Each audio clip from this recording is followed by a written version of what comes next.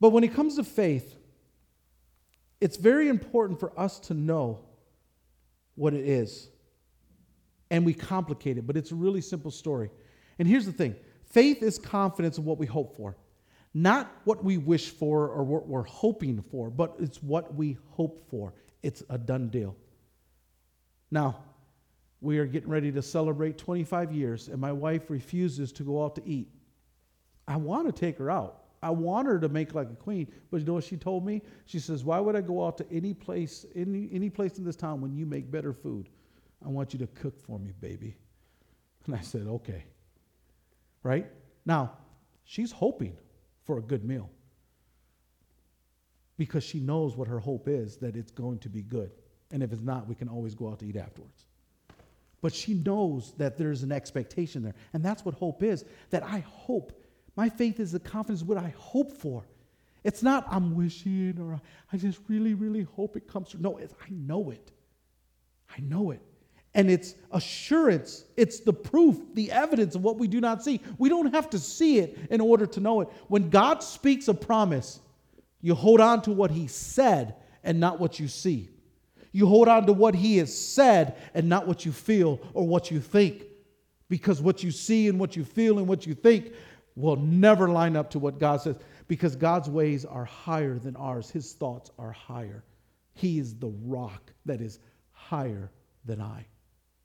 So you got to hold on to it. Now, faith is confidence of what we hope for, assurance of what we do not see. And look at verse 3. And I said to remember this because this is the simplicity of it. By faith we understand that the universe was formed by God's command. And what was seen was not made out of what was visible. This is why this verse is important. We skip this verse when we start talking about our faith. What does the author tell us? That by faith we believe that the universe was formed by God's command. Where is this story found? Genesis 1. And what is the one story that is so messed up in our church world? The creation story. We have so many different ways to approach creation. We got so many different theories and how it went, and was young earth and old earth, and was it literal or was it just an allegorical story, or maybe God just put it in there just to help us understand that, it's more about us and him than it is about what he did. The author told us that the foundation of his faith came from the fact that he believes the universe was formed at God's command. Where did he get that from? Genesis 1. And I challenge you, if you read Genesis 1 and you take it as God's word and you hold on to it, you're going to have problems when it comes to your understanding. You're going to have problems with what you've learned in class. So, once again, is it true or is it not? Because what I see in Genesis 1 is this: God said, and it happened. And that's the whole basis, the foundation of our faith, that I believe that God said. And when God said it, it's going to happen. When God says something, it is going to happen. That's the heart of where my faith comes from. You see, because I believe in the Creator, the one who formed everything out of nothing. He didn't need my help. He didn't ask for my opinion. If he did, I would have banned mosquitoes long ago. But he's God who speaks. So the foundation is that we understand. We know that this universe was formed by the very word he spoke. And where do we get this from? The very beginning, in the beginning. And that's the one chapter that we've messed up so much. We come up with all these different opinions. And I'm going to show you over the next couple of weeks why this one story is important. Because it really does lay out the ground rules of how we interpret the Bible. Because if you don't take the story as God wrote it, we start coming up with our own understanding, our own opinions. And then we all of a sudden do that with other verses in the Bible. We do that with other things in the Bible. But I hold fast to the Word of God. And I believe this within my soul, that every single word that God has spoken will come to pass. It will prove true. And I will not listen to what man says. I will hold fast to what God says. no matter what I see. Why? Why am I willing to live like there's no tomorrow? Why would I live like there's no plan B? Why would I live with no backup plan? Because I know this, the one who spoke is the one who will move on my behalf, because he sent his son Jesus Christ to remind me that my Father sees what is done in secret. He sees. So your foundation of faith really depends on how you view the Creator. It comes from that. He's God. He's not of this world. He made this world. Then the author gives a couple examples. And then he comes to verse 6. Now, verse 6 is a very interesting verse. And without faith, it is impossible to please God, because anyone who comes to him must believe that he exists and he rewards those who earnestly seek him. Let's unpack this verse just a little bit here. Without faith, it is impossible to please God. So we can simply say this: with faith, it's possible to please God. With faith, it's possible to please God. We can say that, yes.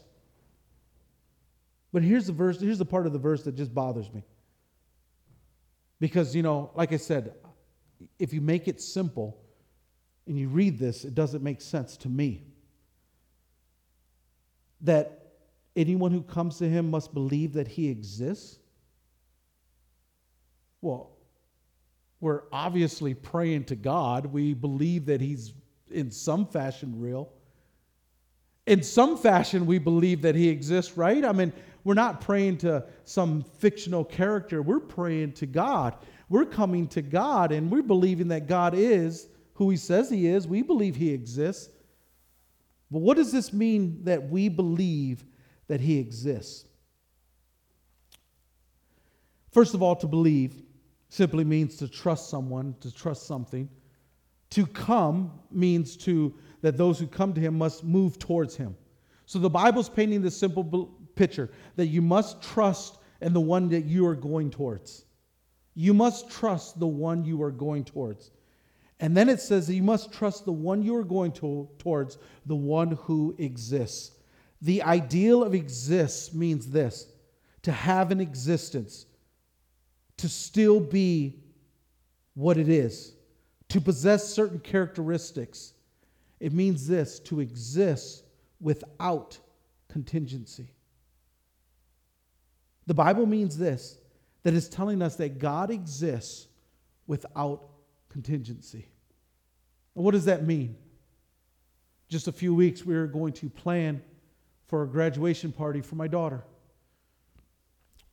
Let me rephrase that. In a few weeks, we're going to have a graduation. My wife's freaking out. No, we got a lot of stuff to do right now. Okay, so in a few weeks, we're going to have a graduation party for my daughter. And what do? We plan with contingencies. What happens if we don't have enough desserts? What happens if we don't have enough food? What happens if someone forgets to bring the decorations, or we forget to set out the tables? Or what happens if too many people show up? What happens? And we have all these things. And you know what we do? We are planning on every single solution. Why? So that we can feel peace knowing that if anything comes up, we can handle it. We come up with contingencies. We come up with plans. And you know what the Bible says? That if you believe in the one that is God and you come to him, you better believe that he doesn't change his mind. He doesn't react. He doesn't have to make sure he plans for every single detail, because it is his word, it is his will that will be done. That's God. You see, when I come to God in prayer, I do not come to God believing that he is reacting to my problems. Do you know what? This morning, I got a text message from the Lord. He says, Pete, hold on. I'm trying to figure out what to do with the problems that you have. I'll get back to you later. Click. That's not God. God didn't wake up this morning trying to figure out what's going to happen tomorrow. He knows what's going to happen tomorrow. And what's going to happen tomorrow? Whatever he has promised.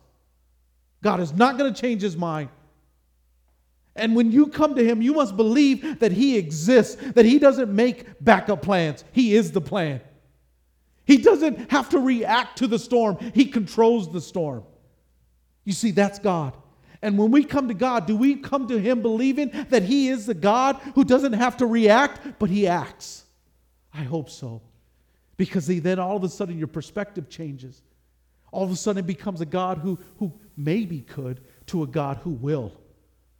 It becomes someone that is greater than anything we face. Why? Because he doesn't have a backup plan. He is the plan. God is God.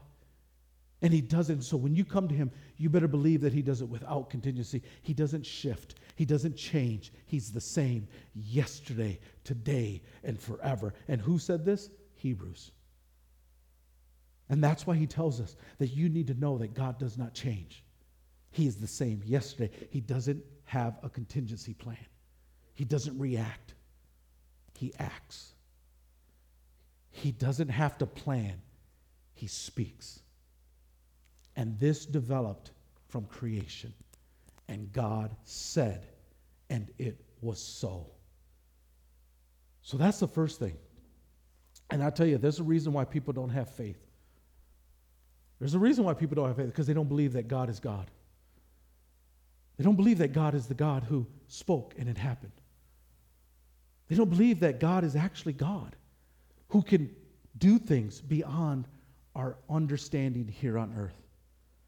So when the Bible tells us that God is without contingency, that's what it means to exist. And the second thing is that he rewards those who earnestly seek him, sincerely seek him. And you know, sometimes growing up in church, I used to hear this preached, and the pastor would always say, God only answers those who are desperately seeking him. And you know, yes, and I understand that's true. You got to be serious in seeking God. But they jump over this word called reward. The Bible says that we believe that he exists without contingency, and that he rewards those, and he rewards those who earnestly seek him. What does it mean to reward? You see, I think the translation kind of doesn't give us the real weight of what is happening here, because this is the only time this word was used in the Bible, in the Greek, in the New Testament. It means this, and I'm going to put it exactly how it would come across in its sense and its weight of it. Without faith, it is impossible to please God, because anyone who comes to him must believe that he exists without contingency, and that he is the paymaster to those who earnestly seek him. That's what this word means, the person who makes the payments. The person who makes the payments. The book of Hebrews is telling us that we need to have faith in God, and it pleases him when we have faith in who he is, a God who never changes and a God who pays. We don't like to think of God that way because, you know, we don't want to make God do something he doesn't want to do. You know what the Bible says? The Bible says that it displeases him when you do not come to him believing he is going to pay you for what he has asked you to do. Why do you think in the end of the Bible it tells us that Jesus said, I am coming again and I am bringing my reward with me? Why? Because he is the paymaster and he will pay you. He will reward you with what he has asked you to do. And because of your obedience, because of your willingness to put your faith and hope and trust in him, he is going to reward you. He's the paymaster. Sometimes I come to God in prayer and I say, God, I'm asking, would you please give me my check today? Because you are my paymaster. Now, whatever that is, I will trust you with all my heart, God. But I know this, that you are my rewarder. Why? Because I believe you never change. And you never make reactions to my problems. And what you've spoken, I believe it. That's the faith that I have, because you are the creator who made everything out of nothing. And I'm simply asking you to reward me, to pay me what you've promised. And you know what the Bible says? This puts a smile on his face. This is what makes him happy. Why do you think Jesus said, when you go into your room, close the door, and your Father who is unseen will see what is done in your secret, and he will reward you. He will reward you. Now, what is this reward? I don't know. But I know it's coming. And I know he is faithful. Why? Because it is based upon this simple fact that God does not change. It says this in Hebrews earlier in 6. It says, when God made his promise to Abraham, since there was no one greater for him to swear by, He swore by himself, saying, I will surely bless you and give you many descendants. And so after waiting patiently, Abraham received what was promised. People swear by someone greater than themselves, and the oath confirms what is said and puts an end to all arguments, because God wanted to make the unchanging nature of his purpose very clear to the heirs of what he has promised. He confirmed it with an oath. God did this so that by two unchangeable things, in which it is impossible for God to lie, we who have fled to take hold of the hope set before us may be greatly encouraged. We have this hope as the anchor of our soul, firm and secure. I want to just real quickly here just tell you two unchanging things about God. Because the Bible is talking about Abraham and his faith in God, his belief in God. Because, see, Abraham received what was promised because God gave him an oath. God gave him his word. And the Bible says that God did this so that by two unchangeable things, which it is impossible for God to lie. So what are the two unchangeable things that God would never lie about? It's this, that he is the one who promises and he is the one who keeps it. He is the one who promises and he's the one who keeps it, and those things will never change. And that's why I hold on to his word, because I'll tell you, either it's true or it's not. He's the one who's promised. Every single thing here in here is a promise to you. Every single word in here is a promise to you. And the oath and the commitment that God makes to it is he says, this is my word and I stand by it and it will not fail you. See, that's his word. And those things, why? Because God would never lie to us. The Bible says that God is not a man that he should lie or change his mind. That what he speaks, he acts, and when he promises, he will fulfill. God will never change who he is. And that is, he is the one who promised, and he's the one who will fulfill the promise. That's his oath. And if you hold on to those things, then you will be a person of faith. But first, you got to come to him. You got to come to him. You got to draw near to him. Listen, none of us get to the point where we have great faith just because it falls into our lap. I was just telling my wife the other day, I said, you know what faith is to me? It's like that big roller coaster. You know, that one that you're standing in line and you look at it and your heart is just beginning to pump because you know that it's just going to be a huge drop. And faith isn't, that's not me. I don't think that's where faith comes in. You see, faith comes in is when you finally you sit down in the chair and then they lock you in and they strap you in, and then all of a sudden it starts going, and then you hear clink, clink, clink, clink, clink, clink, clink, clink, because at that moment you realize there is no turning back. And you know that there is something beyond your ability that's coming over the hill.